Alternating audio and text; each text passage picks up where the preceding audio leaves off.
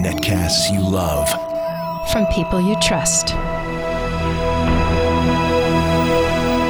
This is Twit.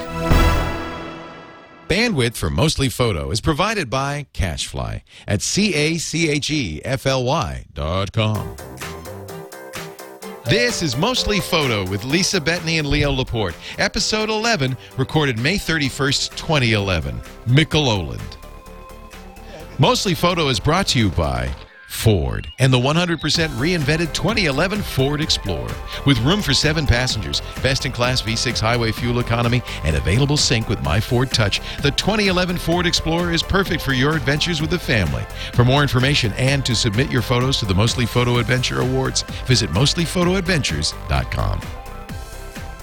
It's time for Mostly Photo. Leo Laporte here and filling in for Lisa Bettany, who has the day off. Mr. Trey Ratcliffe in Austin. Hey, Trey.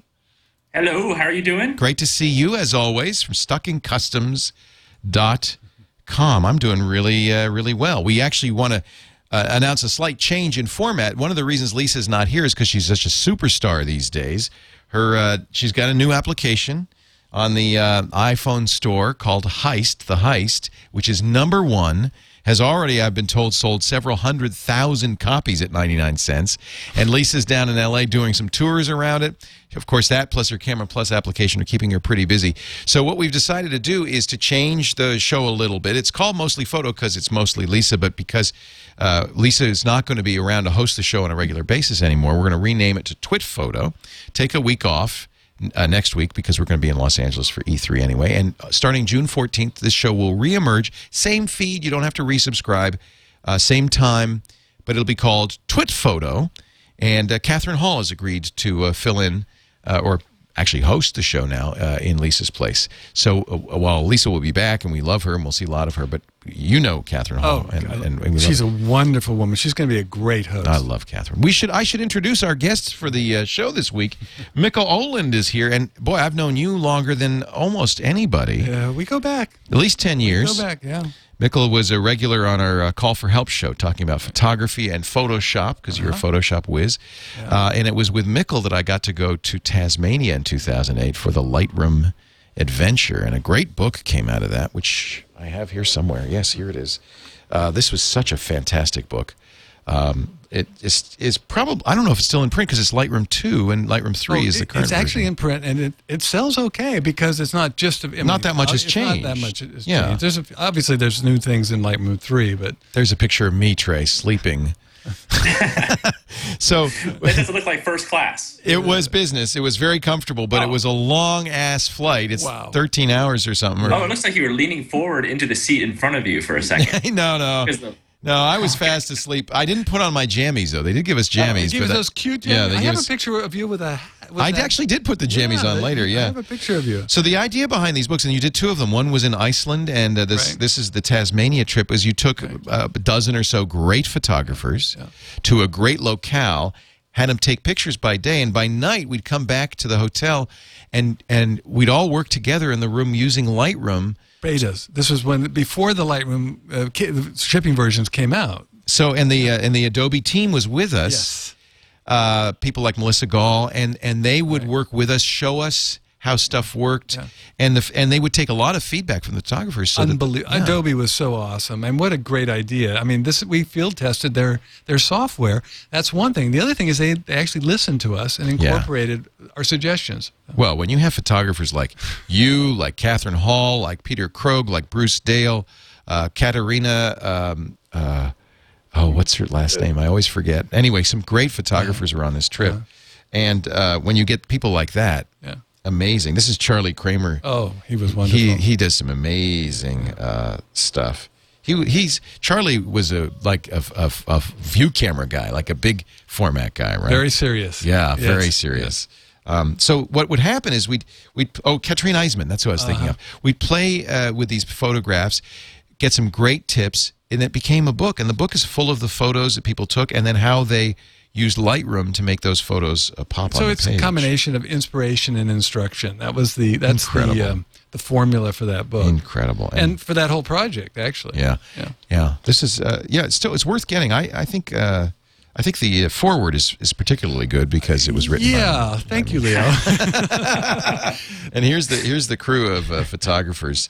It was just an amazing, what a wonderful trip that was. Yeah. And I wish they would keep doing these. I mean, I'm going to tell you something that I heard secondhand that Bruce Dale was at Photokina, and he was talking to Winston Hendrickson.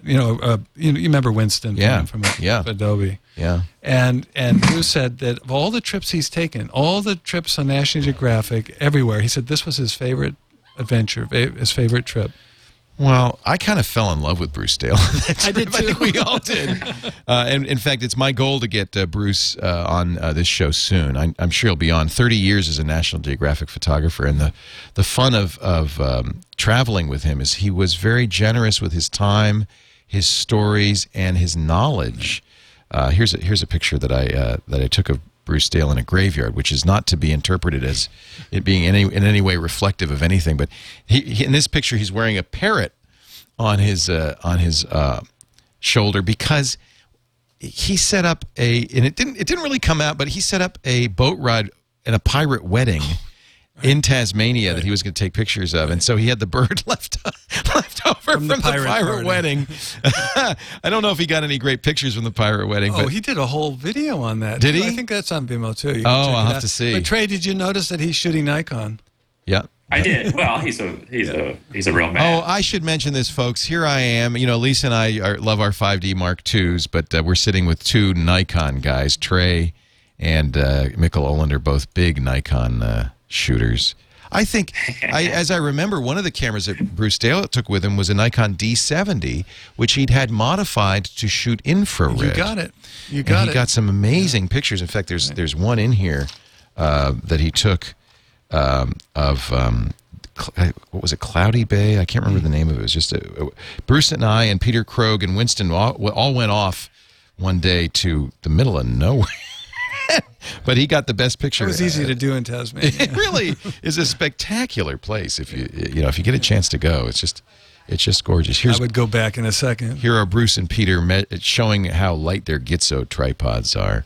Oh, I think is that Charlie? Oh no, that's Peter Bruce. Krogh. Yeah. Anyway, that was a lot of fun. And it's still good. Well, I'm glad to hear that's still in print because it is a great book. Sure, but you're doing something new. You have these videos now that you're doing. Well, we're all learning that we have to adapt here, and so what I'm doing now are these training videos. I don't know if why don't you hand me that so I can show people this? I got this with Adobe Press. I got the Lightroom one, and I love it. Lightroom, and then this is the other one. It's on Photoshop CS5.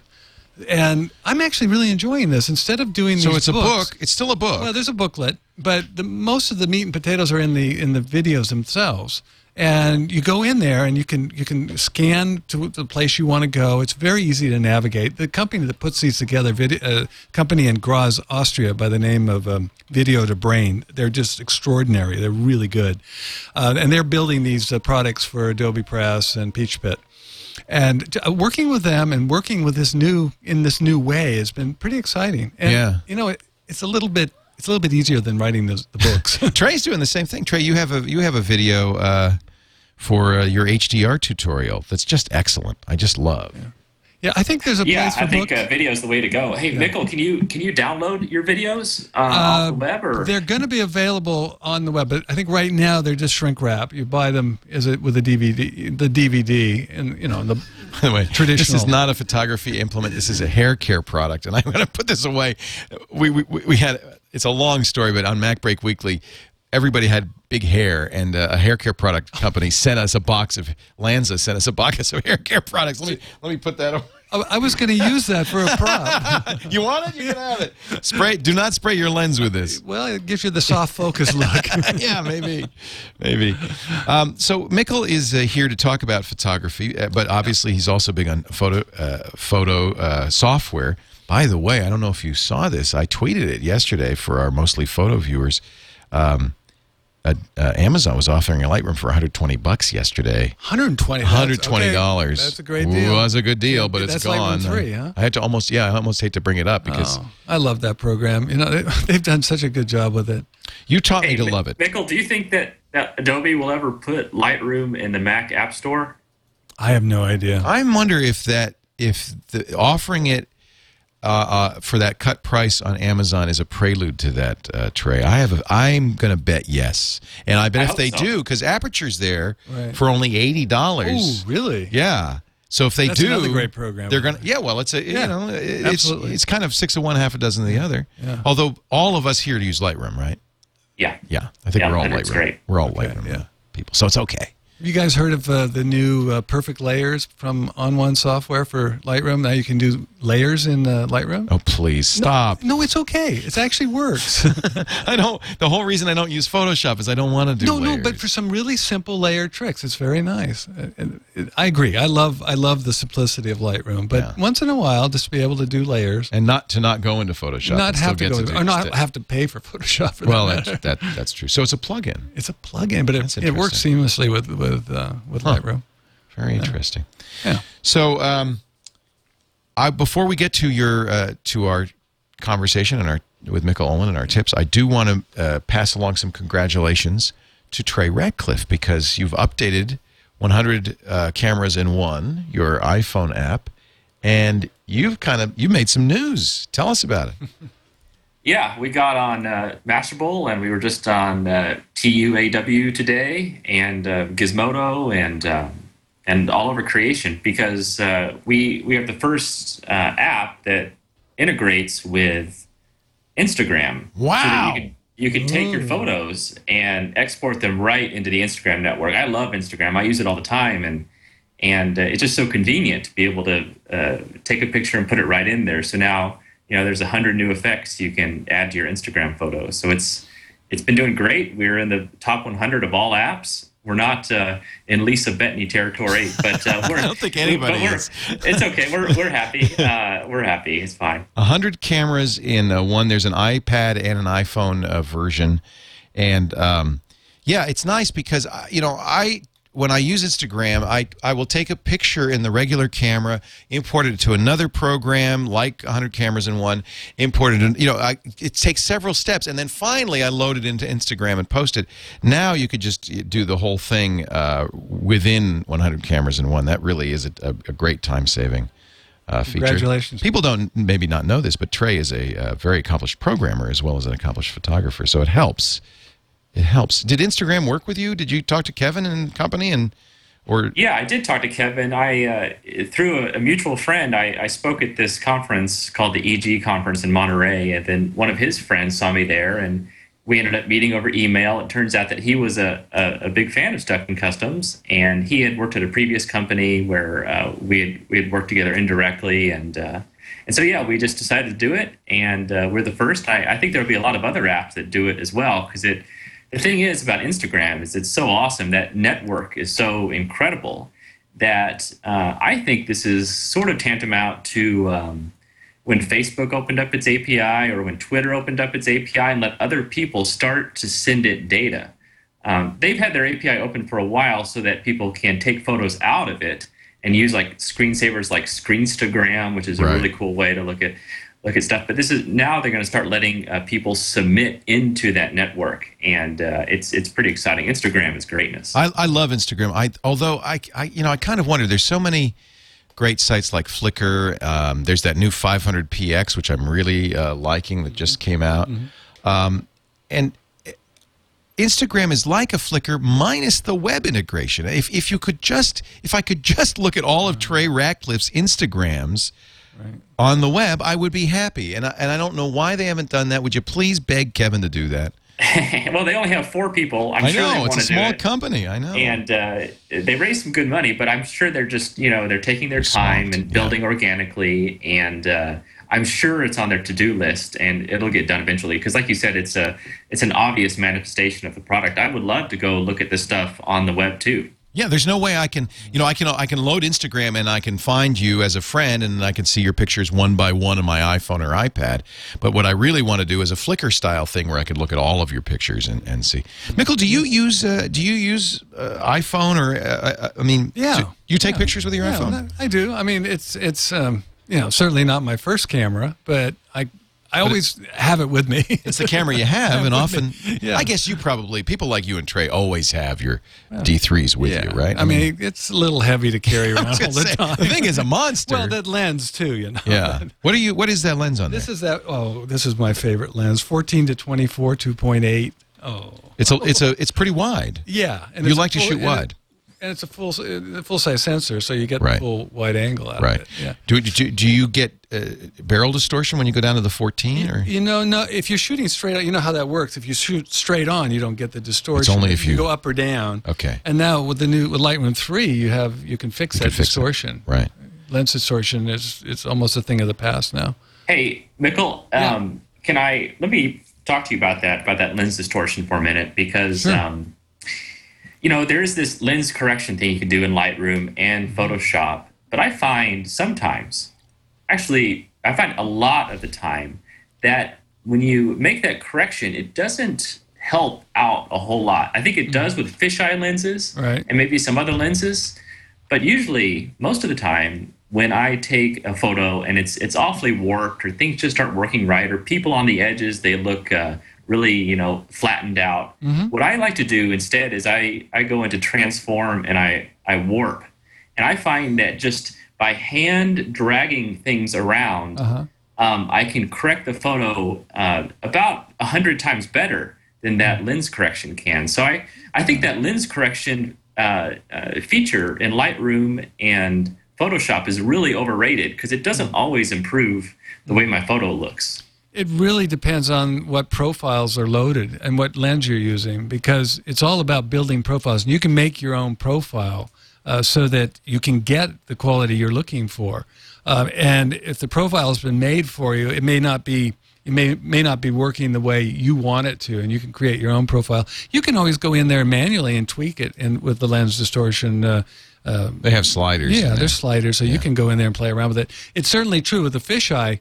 The correction is very obvious right away. It's amazing what it does with the fisheye lens. Right. But again, it's all about profiles, and every lens is going to be a little bit different. Yeah. Well, we weren't going to get into your bag yet, but we can do it. Actually, what I'd like to do is your 3 tips. We ask every photographer who joins us on the show to give us 3 tips for better photography, and you have some, somewhat unique tips. But I don't remember them. Well, I'll read it for you. Okay. Tip number 1 is keep in shape. Stretch. Photography is a physical activity. Now, I've seen you take pictures. Yeah. So I know that you live that. I live that, and so many photographers or so many picture takers take their photographs from the same vantage point.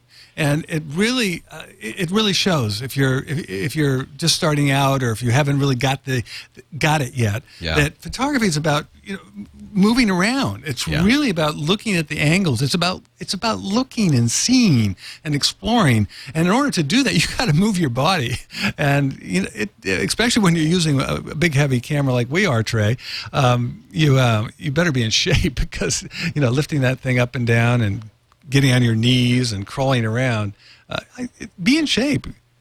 That was a real lesson for me when we were in Tasmania, was that the great photographers, and they were all great photographers, would be incredibly patient. So would sometimes wait for hours for the light to move until it was just right. And were incredibly aggressive. I have pictures, I don't know if I have them here, of Peter Krogh practically climbing down a cliff to get a shot. I can see him doing that. Peter's very energetic. Yeah. So stretch, folks. Keep in shape, stretch, yoga, I love that. And it also keeps you mentally balanced, which is not a bad thing. Well, I don't know. Being twisted a little bit mentally might help. Mentally unbalanced. Number 2, and I think this is a really good one. In fact, it's kind of the philosophy of this show. It was very tempting when, here we are at Technology Network, and we want to do a show about photography, to get kind of very much about the technology of the whole thing. And you say, don't be intimidated by the technology, because no one knows everything. You can't remember it all. Learn where to go and who to talk to when you need answers. Absolutely. there's too much information we're trying to cram into our brain, and it's overwhelming. You don't need to know it all, right? But you need to know where to get the information when the situation presents itself, and that's through books, through a whole myriad of ways of getting information. Having a guru that you can call up. I have people I call up all the time. Really? Bruce Dale, for example. Yeah. I'll call Bruce and ask for Peter Krogh. I have a whole Rolodex. Do people still know what Rolodexes are? No. Okay. I have an address You have book a contact list. that just will get me answers to anything. Katrina Eisman. I mean, these people, you got to have that. It's your team. Katrina have your team. Teaches photography at, is it NYU? She's In New York, really brilliant she's in New York. amazing. Well, she writes books and great just workshop incredible. leader. Yeah. Do you have a guru that you turn to, Trey? I was going to ask Trey. Excuse me. Yeah. No, of course. No, I don't. In fact, and not that there's anything wrong with that. Would you like one? I've Guru.com. I do preach something a little bit different, not necessarily better, but just different. In that I always like to guess, and I like other people to guess how something was done, and then make mistakes trying to replicate it, and then in making those mistakes, you may accidentally discover something else, or by the time you actually discover how someone did something, your knowledge will be so deeply felt and known. You'll have this really amazing foundation. I have a this theory. new trick is. I have a theory. Are you a musician, Trey? No, I'm not a musician. Because that is how guitarists and others learn to play. Is they'll hear a lick and they'll say, "How did he do that?" Good. And they'll spend hours trying to figure it out. And you're right, you may never figure it out. In fact, Keith Richards in his biography, which I loved, says they'll never figure out how I did it because he plays a 5-string guitar with an open tuning, like a G tuning, and nobody can ever figure out the fact that he's not even playing with 6 strings, so they'll never figure it out. But in the process of trying to, they learn. I don't think that those are incompatible points of view. Look at my third tip. Now I remember my tips. Just came back to me. Observe the work of others. Go to gallery openings. Go to museums. Participate in online forums. Read books on photography.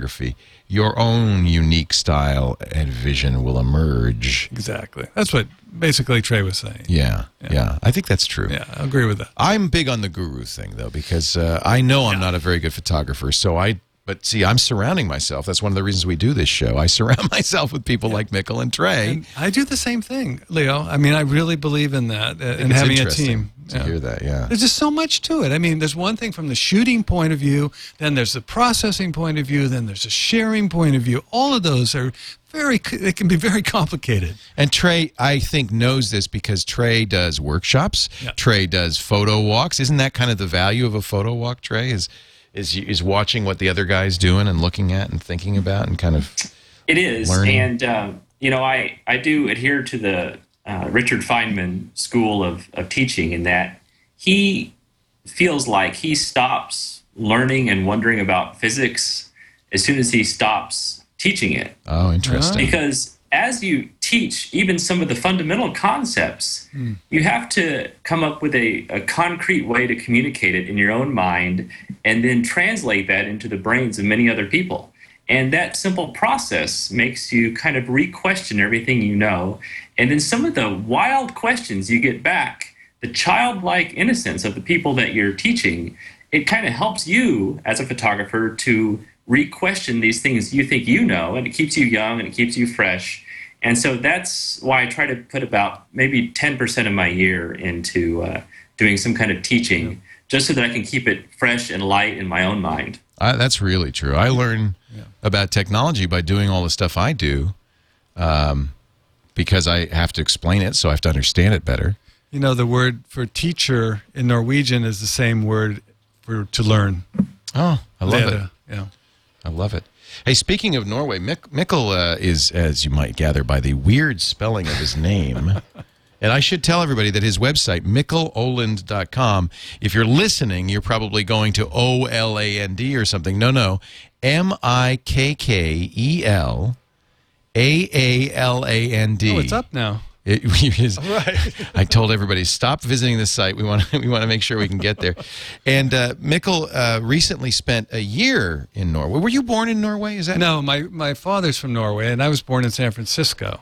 but The family went back, home. I grew up a lot of the time in Norway, Yeah. going back and forth a lot. Mikkel's working on a book about his father and about Norway and about going back and spending a year with your family in Norway, called A Year on a River in Norway. In fact, I'm trying to convince Mikkel, actually, it was his idea, but I'm trying to encourage him to put this on Kickstarter so that you can get the funds you need to continue work on this. But it is already, these are the proofs, an amazing book. And one of the pictures in here is of your daughters. We want to take a look at this because it's also on the front page of your website. Now, first of all, did you do this with the 14 to 24 lens? Yeah, that would be that lens, that camera, everything. Yeah, it's a beautiful lens. Yeah, really great shot. Let's talk a little bit about this. One of the things we like to do is take a favorite picture of yours and take it apart. Now, in this case, we can go. I put the from original. beginning to end, because this is the final version. Yeah, let me show you the original, which is there you go in color. Yeah. So, oops, went too far. Let's. I zoomed in a little bit on this. So you did a lot of cropping and changing. Tell us what you did to the photo. Well, this is the kind of photograph in the past, I may have considered using a fill flash, right? Because I wanted to draw the attention to the girls. And there's faces. quite a bright background behind them. But with a fill flash in the daylight situation like this, and I was a little bit of distance away. It's very difficult to get unless you have big strobe units with a lot of power. Right. And I would do that if I was on assignment, and in the old days, and you have assistants and you carry all these big lights around. But here I wanted to imitate that look, and so I shot it, not really worrying about how it was going to look at the time I was shooting it, but more with thinking down the line. And then went into Lightroom and basically just added light selectively using the adjustment brush. So I could paint.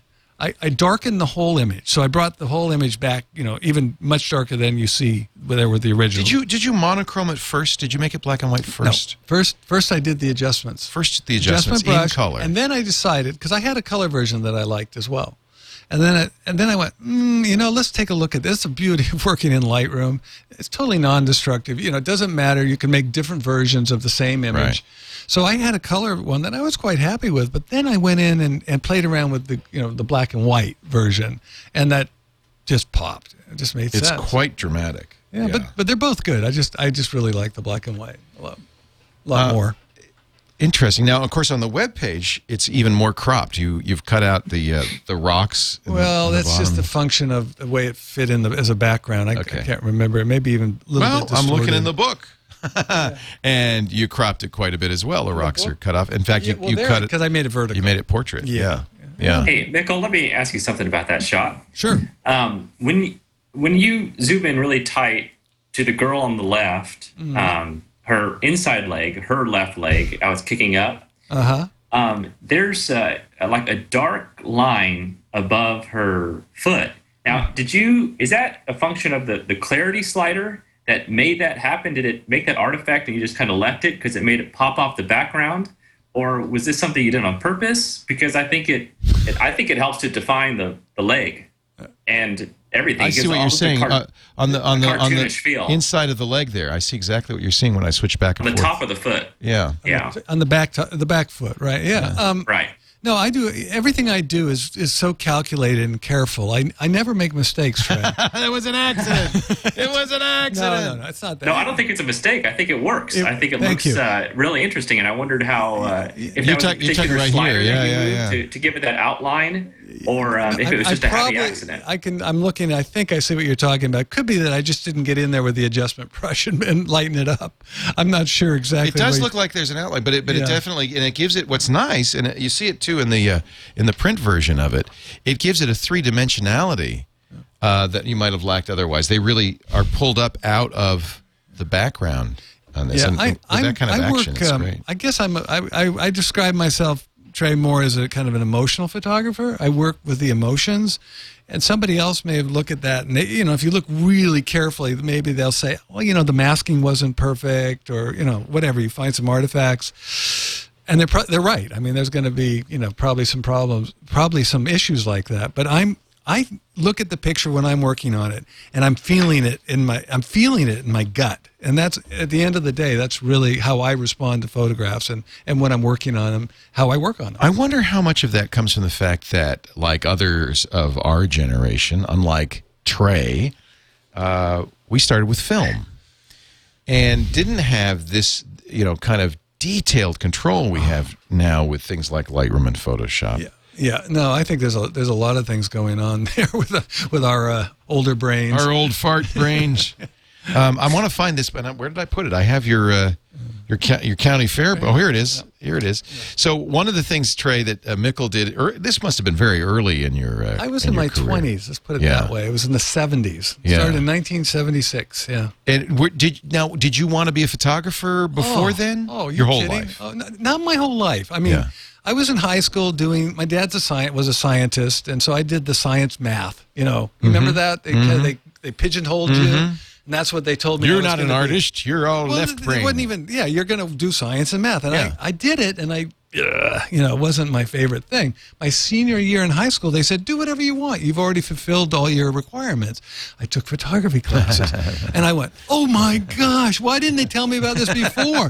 I mean, I just exploded with passion for it, because it actually, it's a little bit of a compromise, because there is technology there. Oh, right? yeah. A lot of technology. But at the same time, it just, the creative thing, so my career started right then, really, and county fair was right after that. I went to the county fair looking for a summer job, and there was a guy with a photo studio with one of those you get your picture taken, you get it out in 10-minute type deal, and he looked at me and didn't even ask if I had photography experience. He just said, "You're skinny, you fit in the darkroom." Because it was like a trailer, right? Oh, it was a trailer, and the darkroom was so you couldn't even move. Yeah. Anyway, so that became it was a job. I worked the county fair circuit, went every week to a new county fair, living in the back of a trailer, sometimes in a cheap hotel. And these are people who are not looking for, well, first of all, this is probably the only picture that's going to be taken of them, this year, back in those days, now I really sound like an old fogey. Back in those days, it was something to get a picture taken, and a lot of people couldn't afford to hire a photographer. They didn't have those studios in the mall like they do now. It was a big deal to have a family portrait. Let me get a tight shot of this. This is you working in the studio. So these people would come to the county fair and get a family portrait. Like you said, it would probably become the family portrait. Right. They're not going to go to the fancy photography studio in town. They're going to do it at the county fair. And when you get 3 8x10s and 8 wallets for $3, come on. Right. And so this is Harold Foote, he was the owner. Concession He's the guy that hired was. me. Yeah. Wonderful old man that basically put me in the darkroom, and then eventually made me a manager so I could become the shooter. And then in 1976, I started shooting and saving. And then I said, "Oh my gosh, these are amazing photographs. I should get model releases," and ask the people if it's okay if I put their picture in a book. And over 5 years, I must have saved hundreds and hundreds of photographs out of thousands and thousands that I took. And put the collection together in the book, County Fair Portraits. There's great stories, too. For instance, it says here, the dog collar around her neck, this was taken at the Fresno District Fair in 1980, she explained, could be easily removed and used for defense. She didn't believe her knives or guns. Dog collar. Yeah. This guy's good. I like him. Very ZZ Top. Yeah. Really, really fascinating. Anyway, this was all done with film. Right. And we still they'd go get the cotton candy, ride a couple of rides, and come back and get their print. Absolutely. We'd heat the developer. I don't know if this means anything to the audience nowadays, but we'd heat the Dectal to 92 degrees and then drop these to speed it up? Then you drop the film into it, and and it sizzles. And 30 seconds later, you pull the 4x5 film out, and then you literally print it wet. Wow. Yeah, and then I don't know. These things are meaningless nowadays. I mean, who's using film anymore? In this picture, it says, "I asked her in Spanish to look at the camera and smile, but this is how she wanted the picture taken." Wow. Yeah. So how did this affect your photography and your sensibilities and your style? Yeah, that's a really good question. Well, I started out as a documentary newspaper photographer. So A photojournalist. I was inspired by Bill Owens and people, Mary Ellen Mark, these people that were the documentary photographers. So I started off with the idea that you don't do anything. You take the photograph. You don't interfere. Right. So I'm an observer. And that's really what photojournalism was at that time. And I wish it still were, to be honest. Now. It is different now. I'm different. Well, you see shoot pictures where differently they edit in explosions so that it looks like it's more of a war zone. I look at a picture for what it can become. I mean, I confess, I'm really a different photographer now than I was when I did that book. Yeah. I wouldn't be patient to shoot for 5 years to get what I think are 30 absolutely perfect pictures. There's 75 in the book, but I think there's probably 25 or 30 that are classic. But that took 5 years of shooting. I don't have that patience anymore. Yeah, this is a newspaper man. Yeah, I love it. I mean, they don't see them. They don't make what is a newspaper? Yeah. Just really. Hey, now this is Mikkel, out of print. I wish this were still in print, but I have my copy. I'm working on that. I'm making an EPUB version of it. Good. I'm going to have that out pretty soon. Good, because I love this. Go ahead, Trey. Mikkel, I wanted to ask you about people photography because you've been doing it for so long, and I assume you still like to do people photography. Uh-huh. And, back then, it seemed like back in the day that people were much more just wacky-looking people, right? And I wonder if, this is very meta, but, as we continue to evolve, people look more and more average, and you have to get out into the outskirts in order to find interesting-looking people. And are you afraid that someday we'll just sort of evolve into this race where everyone looks like creatures from Close Encounters, so we're all the That's same? an interesting point because I look at old photos, like Civil War photos and stuff, and I think they don't look like we do. They do look different. And even these pictures, and these are only 25 to 35 years old, even these people look kind of different. Yeah, but when was the last time you were at a county fair? Yeah, maybe you're right. This is how they look in the county fair. I think maybe, you go out of that, that zone that you're in most of the time. I mean, most people are in a zone. Go to the county fair. We're hanging out with the yuppies. I suspect the county fair is going to look pretty much the same as it always has. Yeah. Well, I think about Catherine Hall's pictures of the ranchers in Tasmania. Remember those faces? And they were every bit as grizzled, and you saw their life in their pictures. Yeah. So Trey, also, I think in terms of people photography, we're a little more careful about taking pictures of people nowadays. There's all these rules, model releases and privacy rules, and photography's really, it's changed now. You don't get the street photography that you had from before because people are much more careful about shooting other that's people. Kind of a shame. Yeah, definitely. Yeah, it's too bad. I just take pictures of whatever, and I actually my wife gets onto me from time to time because I am. I don't know if aloof is the right word, but if I see something interesting or someone interesting, I can't help but want to take the photo of it. And I don't think about model releases and like a cadre of lawyers descending on me. It just feels like a natural artistic moment. So I really lament the way that lawyers have taken over common sense when it comes to photography. Although that is one thing I learned from Bruce Dale and Catherine Hall and others was how they would approach people and make friends with people. And there really was a way that they could relate to people. Here's the picture I was talking about that Catherine took in Tasmania of that rancher. And I actually, I remember going to this ranch, and I'm watching them work the crowd. And they would really develop rapport with people and take a lot of time to develop rapport with people and then get these amazing pictures. Yeah, I think that's where their genius as photographers comes from. I mean, they're great photographers with the camera as well, but they're just it's both. They're people. It's both. People. Yeah, you need to do both. Yeah. That's a very valuable lesson, actually. We're talking with Mikkel Aaland, an old friend of mine and a great photographer. His website is still up. Still up. MikkelAaland.com. Now, that's spelled MikkelAaland. Google that, too, not only to find his website, but also his great Learn by Video programs for Photoshop CS5. I guess you'll do a 5.5. And Lightroom 3. I just finished the Camera Raw title. Oh, that'll be out in 2 weeks. Can't wait. Camera Raw. Can't wait. Yeah, Raw processing that was a good one. that's really a big deal. We talk about that a lot, actually, on the show. Trey I love Ratcliffe Camera is Raw. here. I love Camera Raw. Well, who doesn't love No, but Camera I mean, Raw? For a while there, I was. You mean almost you're always talking in about the Lightroom. Adobe Camera Raw processor? Yeah, it's part of Photoshop. Yeah. But for so long, I was really just into going into Lightroom and doing all my raw processing. You do now. stuff in RAW now. But you know why? Because with the new CS5 Photoshop, there's some really, and Trey, you know what I'm talking about. HDR Pro in CS5 is just awesome. So and then the content aware fill. So I'm using Photoshop more than I've ever used it before. Well, for a couple of years at least. I think initially Lightroom was really just a front end to ACR. The whole idea was we've got this engine. Let's put a front end on it that gives us some sliders and stuff. But ACR has its own UI, right? They're totally compatible. I mean, the engine behind Lightroom is ACR. Same engine. Yeah, exactly. But Lightroom it's all in one. You can do everything. Right. But I just went away from Photoshop for a while, and I'm back. Content aware fill. Have you played with that at all? That's the new feature at 5 that came out. Unbelievable! I love that feature. And HDR Pro. Anyway, now Trey, you're a Photomatics guy. Yeah, I think, well, I agree with Mikkel on the content-aware fill. That thing is, awesome.com. Yeah.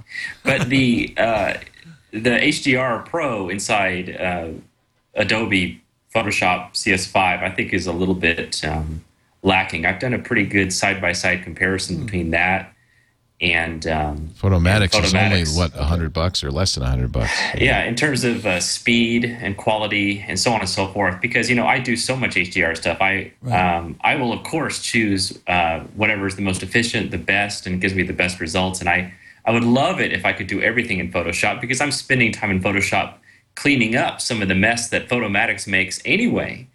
So I prefer to just stay in Photoshop, but I can't. Yeah. Yeah. And he does, I mean, I got to tell you, if you go to stuckincustoms.com where Trey's HDRs and other photos live, he's been doing some. We talk, I don't know if your ears were burning, Trey, when we talked about with Rick Salmon about NASA. Was it Rick that we were talking about? Or no, it was Stu Mashwood. It's Stu. Yeah. About you going to the NASA launch. Did you? And you missed the launch, didn't you? No. I got went back? the launch, and I took a photo of the space shuttle just as it got up into the clouds, and it was, it looks like a CST wormhole opening. Yeah, that's right. I remember that now. Yeah, an amazing picture. If you keep scrolling down, you'll see it somewhere there. Did I go past it? I might have gone past it. And now Endeavor's coming home in the next day or so, I think. Yeah, they land really soon. Yeah. It's you must very have cool. kind of a feeling about it, right? Yeah, I had to go out there launch. twice. The first time it was scrubbed, and it's very difficult to go out there and take tons of lenses, and you set up, and then at the last second you find out it's not going to go off. So you have to come back home and disassemble everything. Then you go back to Florida again. So it's quite an emotional roller coaster. There it is. This is an amazing picture. oh my God, Yeah. it's beautiful. How long was the lens you used to shoot that? I did that with a 50 millimeter prime lens. You lie. I'm not lying. Is that a major crop? How did you? Well, yeah, I did crop in, but here's the story is that I had two cameras. I had my D3X and a D3S, and my D3X was set up on a tripod, and I had a 28-300 lens on there. And as soon as it took off, I started firing away. But I was only able to take photos for about 15 seconds before it started to buffer, and it hadn't quite hit the cloud layer yet. So then I had my 50 millimeter on the D3S, and I had that sort of on one of those straps across my body like a Chewbacca bandolier, and I whipped it up, and I just started firing away right as it went into the clouds, and I'm actually incredibly embarrassed because it was really, really overexposed. Even though I practiced a bunch of times, all the other photographers thought I was crazy by practicing this move over and over again. It was really overexposed, and it was, this camera raw that allowed me to pull back the exposure and pull in all these nice light levels that were really there, but I actually missed because I didn't have my exposure set quite right. You did not miss. No, didn't miss at all. I just want to say you works. did not miss. And I think it's just hysterical that you had, you took 100 pictures and the one you got was the one because you happened to have that 50. slung around your neck. Which 50 was that, Trey? The And 51.2. The 1.2. Okay, beautiful lens. And it actually looked okay in my warm-up shots because you don't expect the shuttle to be so This bright. is so It's bright like looking here. at the sun. Yeah. It's like looking at the sun. It's Yeah. so bright. And so my settings weren't quite right, but thank God for Camera Raw because I brought it back. Hey, Trey, come back. The next time you come back, we should do the thing we just did with Mikkel, which is a before and after. You could show us the original of this if you dare. I suppose you use the highlight recovery a lot there to pull, but did you lose some detail in the highlights there? Oops, there it is. Yes, there was a little bit of detail lost. You can probably see I'm off on the white side on a lot of that, but you don't really notice because the eye is drawn to the parts where it's not quite blown out. Right. No, but that's the amazing thing about Look at this. the I mean, recovery there's slider. there's a lot of detail still in there. Oh, it's great. That's amazing. Yeah. Look at that plume. And thank you for putting it on Smug Mug, where we can get the full quality picture on here. That's nice. Oh, sure. We're all Smug Mug fans. All three Love of us. Smug Mug. Have you played with? You guys played with 500 pixels, 500px? It's a new photo sharing site, and you know, it's interesting. I think there's a lot of people saying we've got to find an alternative to Flickr because Yahoo is just not a good custodian of Flickr, and so there's a lot of action in this space. And I just What's it called again? 500? 500px.com. I just found it, and Yeah, it's cool. I use 500px. Yeah. I put about 12 photos on there, and there's some elements of it that's really cool. I love the scoring. I think that's really neat, even though the scoring is fairly nonsensical. I think photographers still love to see that their pictures are getting views we like and there's some kind of score. yeah, exactly. Yeah. And I like that the talent level on there is remarkable because unlike Flickr, where you just dump everything, this one, it really encourages you to put up the best of the best. And so you surf around, you see all these amazing photographers. And we talked about this last time, Leo. Either seeing all these beautiful photos depresses you or it inspires you. Yeah. It inspires me. And that's why I love surfing around and finding really interesting photos. Yeah, and you're right. I think maybe because it's new, but people are putting their best stuff up here. Yeah. Is it free? Is it? It's free, and then there's a paid version as well. And I'm seeing some amazing shots here. Yeah. So it's just, it's just another thing. And the 500 is a 5 and the infinity sign. Get it? I don't know. I don't really get it. But here's one of the. I just favorited some shots just to play with it. This is a great shot. It's the desert sands in the Sahara. So is this trying to compete directly with Flickr, or trying I to think compete that's what with they're trying to Smug do. Mug? So I think it's more of a Flickr, don't you, Trey? not on the higher end. Because you've got like and dislike things. And, And it's very social, and it has the following metaphor rather than the friend metaphor. Right. Like because a friend is just following is just a much nicer way to see what's going on among people that you think are interesting. And they use that metaphor. They do it great, and they're incredibly responsive in Twitter. Whenever there's a problem, that's or you have an interesting. idea, they're very socially adept, and it's got that kind of new company feel to it. Yeah. It's nice, and I think it's certainly more exciting than Flickr. Yeah, I agree. We'll see. Of course, all of these sites are great when they first start and are fresh, and it's just people who really care about it. And then but look, you see all the sharing things, all the comments. I think this is very interesting. Anyway, I wanted to give them a plug. Yeah. Just thought I'd give them a plug. We're going to take a break, and we have some good news for somebody coming up in just a little bit. This show, as always, brought to you by our good friends at Ford, makers of the all-new, completely redesigned 2011 Ford Explorer with the best-in-class V6 highway fuel economy of 25 miles a gallon, 3 rows of seats for up to 7 people. 80.7 cubic feet of space when you fold down that second and third row, 255 foot-pound of torque and 290 horsepower on that 3.5-liter V6 engine means it's great for towing, too, with the optional towing package, up to 5,000 pounds.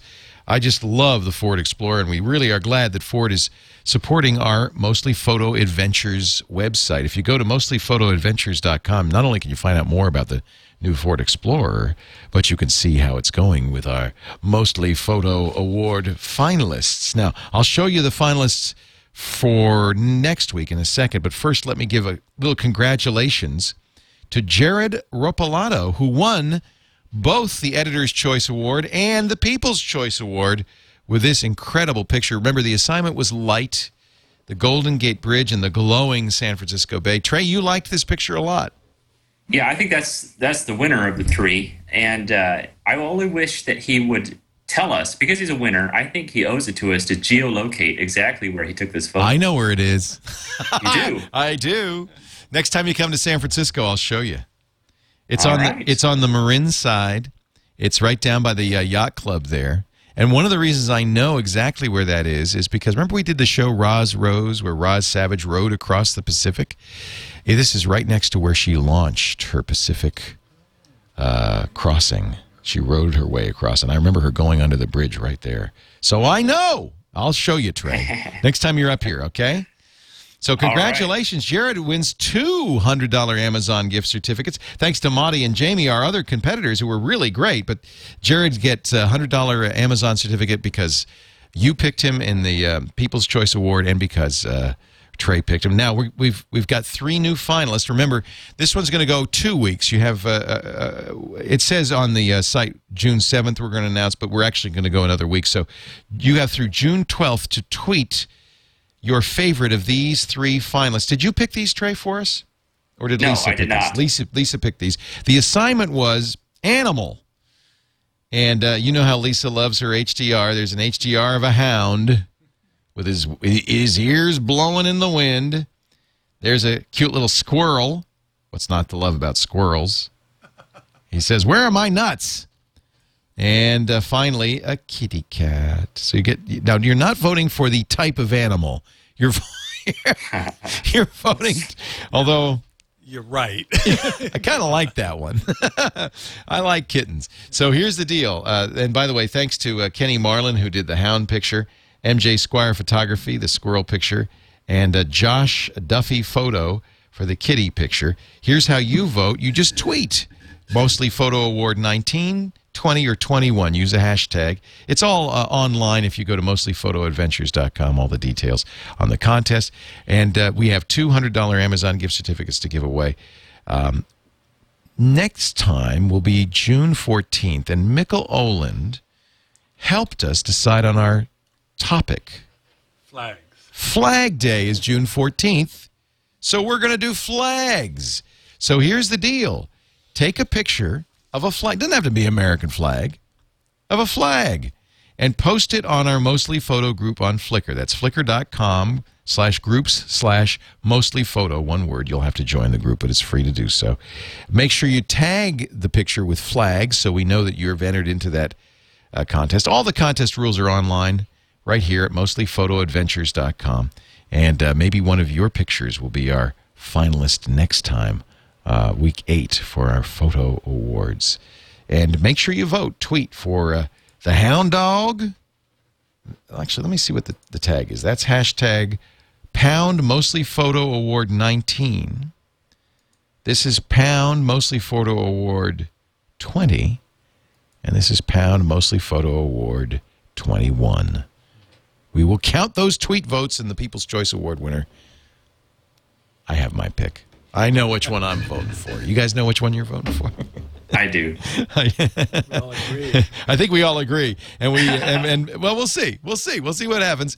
And actually, Catherine Hall will be picking our winner for June 14th. Catherine starts as the host of our show, which is going to be renamed, just so you know, Twit Photo. And Lisa will show up, I'm sure, whenever she's around, because we love Lisa, and we'd love to have her in any time. But she's so busy nowadays that Catherine Hall's agreed to step in and take over the show, and we're excited, too. We're going to keep this format, too. I really like this format of interviewing photographers we love and looking at pictures. That's the thing I love about this show more than anything, is looking at pictures. It's just so much fun. So we've looked at one of your pictures, Mikkel. We've looked at while Mikkel's Kenny here, can I Fairbook. ask him a digital photography question? Yeah. So, Mikkel, you're both old school. You did film, and now you're really into digital photography, and you've been following the trajectory of it ever since its inception. And so, going meta once again, looking at where we are now in 2011, I wonder if you're able to kind of extrapolate where you think we might be going, because we still use these DSLRs, right, that have this mirror that flaps up and down, which is sort of a Da Vinci-esque throwback, unless right? unless you've got a Micro Four Thirds, but yes. Yeah. Well, do you think that these Sony cameras, these SLTs, these single lens translucent things that have a piece of glass that allow the light to still bounce up into the viewfinder, but they also allow the phase change autofocusing, which is very, very fast. Do you think that is a possible future direction that all cameras will evolve into, or are we going to be stuck with these mechanical devices that flop around inside of our cameras for a long time? Have either of you guys played with these SLTs? No, but this is intriguing. But I'm actually very interested in the future of photography, and that's what you're talking about, the future of the camera.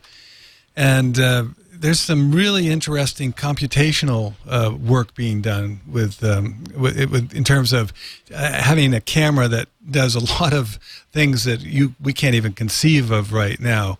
But it's all done on the computational side of things. So when we're talking about down the road, I think there's going to be evolutionary things, and I think what you're talking about, Trey, is fairly evolutionary. But there's also going to be some kind of huge leaps. And I don't think those huge leaps are going to take place with the traditional camera manufacturers. I think it's going to be red somebody, and like the Epic and things like that. It's going to be somebody in a garage, Yeah. and they're just going to say, "Wait a minute, throw away even the whole glass optic thing can go away when you start starting from scratch with some of the new ways that they're looking at collecting light and sensors." So I think we really can't look at the traditional camera and extrapolate out from there to get the future of photography. We need to look at cameras that do HDR video and stills at the same time. I think there's a lot of things that we have to think in terms of photography as in not capturing necessarily fractions of seconds, but duration of time as well. And not having to choose one or the other like we do now. You have to choose whether you shoot video or you shoot stills. And that's fundamentally clumsy. Right. So the camera of the future, you won't have to make that decision because you can shoot a video and there'll be enough resolution in a frame grab, if you will. I'm just talking about a few of the things that we're going to see down the pipe. We've seen prototypes for multi-focal plane cameras, so you don't have, you'll have different focuses you can choose. And that's all this computational stuff. Yeah. You can even take pictures from around the corner. Right. If you have the right computation. It's about collecting the data in some form or fashion and then using this heavy... It's data. Not only light. Yeah, but it's data. Incorporating all kinds of data and then building a photograph built on all that other metadata. But you know what's not going to change? The heart and soul of the photographer, the person who picks the composition, who brings that picture to life. That's the art. And that's never going to change, is Ultimately, it? Yeah. Absolutely. Yeah. And that's the key. And that's why I love doing this show. It's talking to great artists like you, Mikkel, Aaland, like Trey Ratcliffe. Really fun. Yeah, it's a really exciting space to be in right now. You know who talked Mikkel Aaland into digital photography? You remember? I do remember. Yeah. Tell that story. Yeah, it's a photographer by the name of Ansel Adams. And I've interviewed him in 1981, I think it was.